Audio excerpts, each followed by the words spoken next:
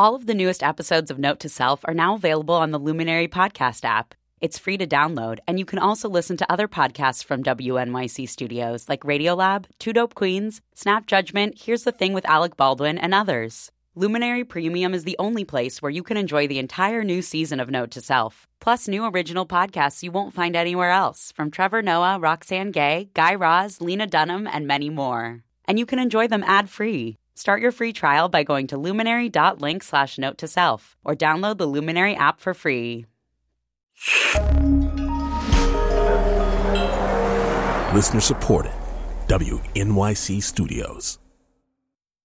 Hello, friend. This is an episode of Note to Self, but from when we used to be called New Tech City. Same good content, just the old name.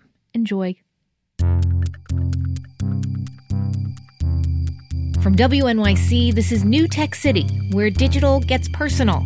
I'm Manoush Zomorodi, and this is the last episode in our Kids and Tech series.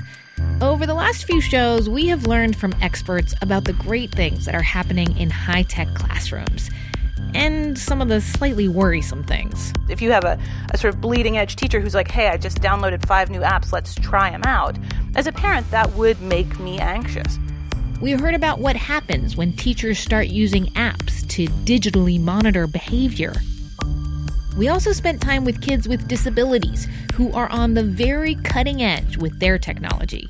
Different kids with different vision use Braille, iPads with enlarged text, screen readers, or an iPhone with one earbud in, all to read the same thing. And of course, we talked to the app makers themselves. I think education's a really emotional area. I think parents are right to be concerned.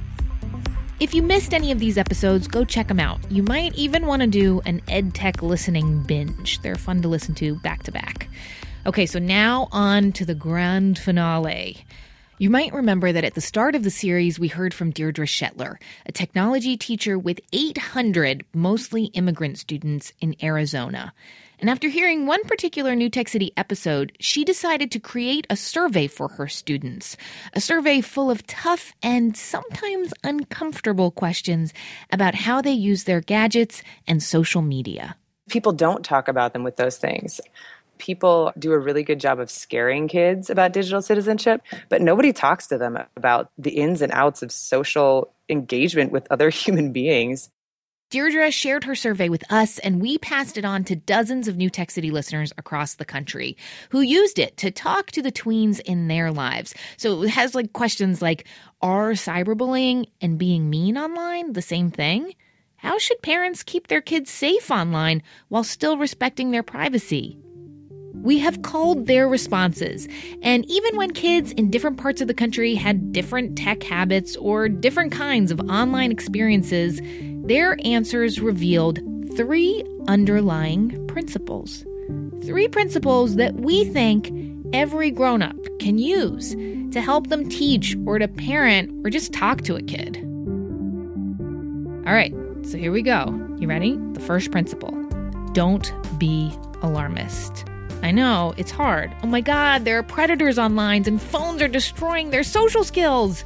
There are so many kids and tech horror stories out there, but from what we learned, they're kind of out of proportion from what's really happening. Listener Nate Merrill is a middle school social studies teacher in rural Vermont in a town called Dorset, population 2,031 people. He sees his students on their phones constantly.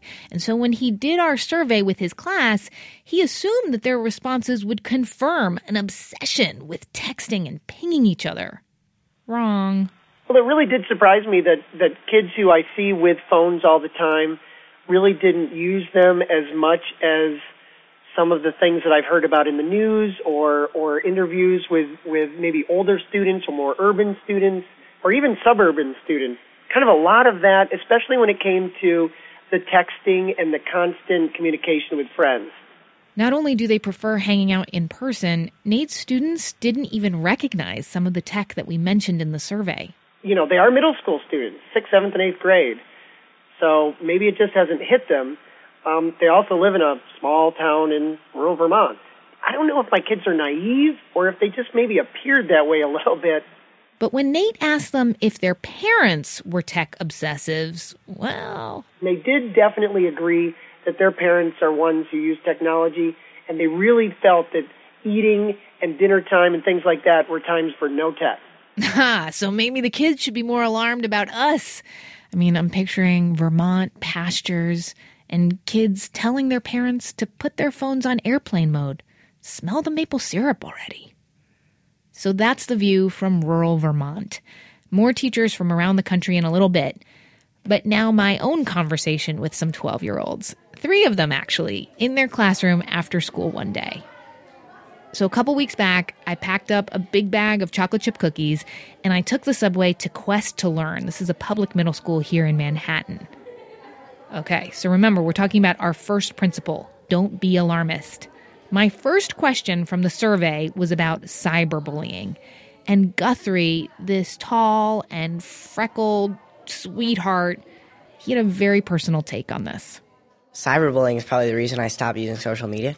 But yeah, I do think it's much different when you're, if I was to, or if someone was to, like, bully me or, make fun of me or do something like that in real life, I would say it's probably, like, a little easier to deal with because you can actually see them and you can talk to them and you don't feel like it's really anonymous. It sounds like there was a story here that you were on social media and then you decided to get off? Yeah, I was on Instagram for a while, but then there was there were a lot of people and a lot of users who were, really, they talked a lot about very personal issues, but I think social media is the wrong place for that. Sure, it's nice to be helpful and try and get other people through, whatever they're dealing with, but I think if you don't know them and you're not really talking to them in real life, it's really not the place. I mean, which is weird because Instagram is mostly about photos, right? So how does something like that play out? Well, there's a lot of stuff, mostly just, in the comments and stuff. People still manage to, deliver a message through photos, which, again, I don't really want to talk about, but yeah. Okay, so you closed your account, though? Well, it's still open. I just never really, don't go there. I sort of deleted the app, and I just don't really go on it anymore. I didn't really want to press Guthrie on his bad Instagram experience. But to me, the takeaway is, yeah, cyberbullying, nasty stuff online, it happens. And talking to kids before it happens gives them the smarts to do things like deleting their account, understanding what is okay behavior and what is just not okay. So, alarmist, no. Information and discussion, yes. Like in sex ed, when the teacher, very matter-of-factly handed out a banana and a condom. You remember that, right? It was totally weird and disconcerting, but you learned a lot that day. Which brings us to our second principle. Kids and adults, they are in a new partnership. Embrace it. Gone are the days of authoritarian, father knows best. But you also can't think, oh, well, they're digital natives. They'll figure it out. Let's go back to Guthrie. How should parents keep their kids safe online while still respecting their privacy? Okay, well, actually, I do have an answer for this. My parents say they read my texts and they, look at my searches and they look at my calls and, they make sure that, I'm not texting anything that I shouldn't be. But I don't know if they do that. It's a good strategy because I think, I try and be safe because I don't want, anyone, I don't really want them reading my texts and stuff. But I don't know if they actually do. I think they just say they do. It's almost like you and your parents are in this together in a way. No? You are shaking your head at me. I am. No, I don't. I never said I agreed with it. I said that I understand it. Guthrie doesn't mind his parents being a little bit in his business. But what we learned when we asked listeners around the country about this was that there's a wide spectrum. Some middle school kids really do want their parents in their online lives a lot. Todd Baker is the tech coordinator at the Magellan International School in Austin, Texas. Kids there take Spanish, Mandarin, and JavaScript, and many of their parents work in the Austin tech scene. They were telling me things like, when I decided I wanted to use Twitter, my dad sat down with me and he created an account as well. And then we started to use it, and he's following me. And I got the sense that this was a comfortable feeling for them, and they felt respected and that they were able to go into this new territory. Respect your elders? More like respect your youngins. Remember, these are middle schoolers we're talking to. Like the perfect time to forge ahead with this new kind of partnership between parent or teacher and kid. But it's gonna have to be the grown-up who asks the questions. Just to show you that this kind of talk doesn't have to be in the classroom, meet Beth Molesky in Ridgewood, New Jersey, my home state. She used our survey to spark a talk with her 11 and 12-year-olds. You know, I think I was somewhat comforted because we did see eye to eye on most things. I did ask them point blank, which I had really never asked them before, whether or not they would be comfortable telling me if there was something going on with them that I was unaware of, and that, you know, I was comforted to know that they both said yes. If there was something I needed to know, they would let me know. And I really wanted them to know too that I know that they're going to make mistakes, both online and in their personal interactions, and that's okay. That, you know, we can work through those together. I wanted them to know that I have their back. I love that. Beth has her kids' back. She wants them to know that they are on the same team. It's worth remembering. Okay, you've heard Principle 1, don't be alarmist. Principle 2, kids and adults are in a new partnership. Embrace it. In a minute, our third principle that can help a grown-up teach or parent or just talk to a kid growing up in the digital age. And my realization of just how different it is to be a 12-year-old today compared to my own experience. I enjoy programming because it's usually the only thing that makes sense.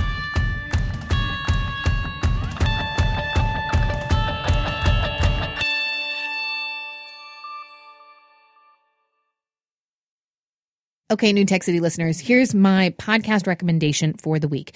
Death, Sex, and Money with Anna Sale. It's also from WNYC. She interviews people and probes way deep about life's most challenging moments. You are always surprised with the answers that she gets. You can get Death, Sex, and Money wherever you listen to on-demand audio, or you can check it out on the WNYC app. We're back. I'm Manoush Zomorodi. This is New Tech City, and we are wrapping up our Kids and Tech series with the 3 principles every thinking grown-up can use to help them teach or parent or just talk to a kid. These principles are the results of a survey that we made to help teachers and parents have a better conversation with middle schoolers across the country. Okay, so Principle 1, don't be alarmist. Principle 2, kids and adults are in a new partnership. And finally, Principle 3. Remember, kids are seeing a different world than you did at this age. Let's start with middle school teacher Katie Naom from South Bronx Prep in New York. We're in the poorest district in America, so we're dealing with some pretty intense issues of poverty. They're so resilient, and they're so funny, and they want to be here. They want to be at school. And when Katie asks them about their lives, especially their technology, they appreciate it. They open up. And that is also how she got some of the details about how her kids talk to each other. There were so many things that I had no idea, would never even occur to me. Things like kids group texting while sitting right next to each other. That was something that my students all reacted to right away. Like, oh my gosh, yes, you were just doing that at lunch. Yes, you were. No, I wasn't. Yes, you were. Right? Starting these like silly little fights. And I mean, I had no idea that that's what they're doing in the cafeteria, is sitting at a table next to their best friend, texting their best friend. Kind of different from those kids in rural Vermont, right? Man, I think just a lot of the time us grown-ups have no idea what is going on, but we can't know if we don't ask. Let's go back to that school in Manhattan that I visited. I want you to meet another 12-year-old that I talked to, Jake. And I think it's safe to say that Jake is an introvert. Well, I don't spend much time talking to people unless I'm at school. I just pursue my own things. I mess around on the internet a lot. that I have plenty of free time, and that's where I know all kinds of stuff about computers. I could hear the pride in this kid's voice about what he can do with technology. Just watch the recruiters swoop down on him in college. When I was 9, I wrote my first JavaScript game. Now I'm moving on to stuff like OpenGL and C++ programming. I enjoy programming because it's usually the only thing that makes sense, really. That's also why I'm into science and all other stuff like that. I love that. You said it's usually the only thing that makes sense. What do you mean? Well, I find humans to be confusing beings. If you mess up on a computer, it's your fault. Some humans just lash out for no reason. And they're hard to predict, right? Yes. Jake is teaching himself about computers and thermodynamics and all kinds of things that he told me he was into. When I was growing up, I think it would have taken a lot longer for a kid like Jake to find his niche. It sounds cheesy, but I think the most important thing I learned from talking to teachers and parents and kids was what a broader view of the world kids at this age have. The third student I talked to was Ayala. She is a firecracker of a 12-year-old girl, super positive about tech in her life, in large part because of her family situation. Her mom is visually impaired. She had a tumor, and it was removed and stuff, so she can't see, like, certain things. Like, if you're, like, standing over there, she won't be able to tell if you're happy or mad or sad. And, like, so it's hard for her to see certain things and whatever. So she uses voiceover, and she's, like, on her phone, like, all of the time. So you see technology, like, really helping your mom a lot. And I think it's helping, like, everybody. Because it helps you, like, understand certain things. And Ayala, she wants to understand a lot of things. She loves Wikipedia and TED Talks. And she thinks a lot about things way bigger than whether she just got a text message. Like, we're talking cosmic questions of the unknown. I don't have any idea when we're going to find the end of the universe or something, but I think it would be cool if we could use, like, some kind of dark matter technology to, like, help us, like, go there or something. It would be cool. I think about that a lot, like, what's, like, out there and stuff. And, like, how we're so small. Yeah. I think about that a lot, too. It's a little scary, though. Yeah, I know. But I don't think I thought about that when I was 12. I mean, I definitely didn't think about this stuff when I was 12. Not to get existential here, but these kids seem to be looking for meaning in their lives at a time when I was wishing and praying for another pair of Guess jeans. Principle number 3, remember, kids are seeing a different world than you did at this age. And at the risk of sounding like an old fogey, this internet stuff is powerful, right? These kids never have to be satisfied with that old grown-up response. Remember this one? Just because. Try it yourself. Our tech survey for tweens and teens everywhere is at newtechcity.org.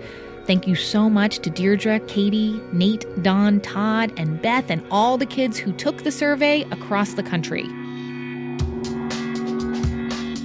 We're at the end, sad, of our Kids in Tech series, but you can listen back to all of our episodes and try out the tools. There's some really interesting stuff. They're all at newtechcity.org. And if you absolutely haven't had enough and you live in the New York City area, come to our next event. It's a Family Maker Day on April 25th here at WNYC. Parents and kids will get a chance to build some simple electronics. They're going to learn about circuits, get project ideas for making things together at home. It's really fun. I have tried some of them out with my kids. Ticket information is at our website. Next week, something completely different. A trip to my kitchen. With the computer that won Jeopardy! It might change the way you cook.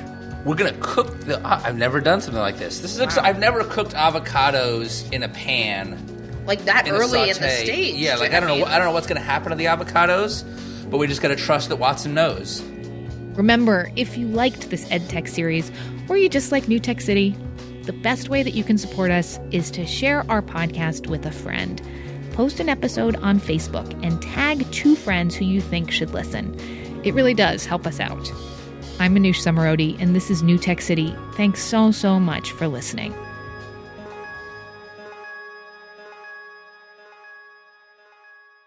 you should only put limits on the amount of useless stuff you do on the internet. If you're doing something useful, like, I don't know, creating content or something, well, keep going by all means. If you want to spend your time on Instagram, go outside.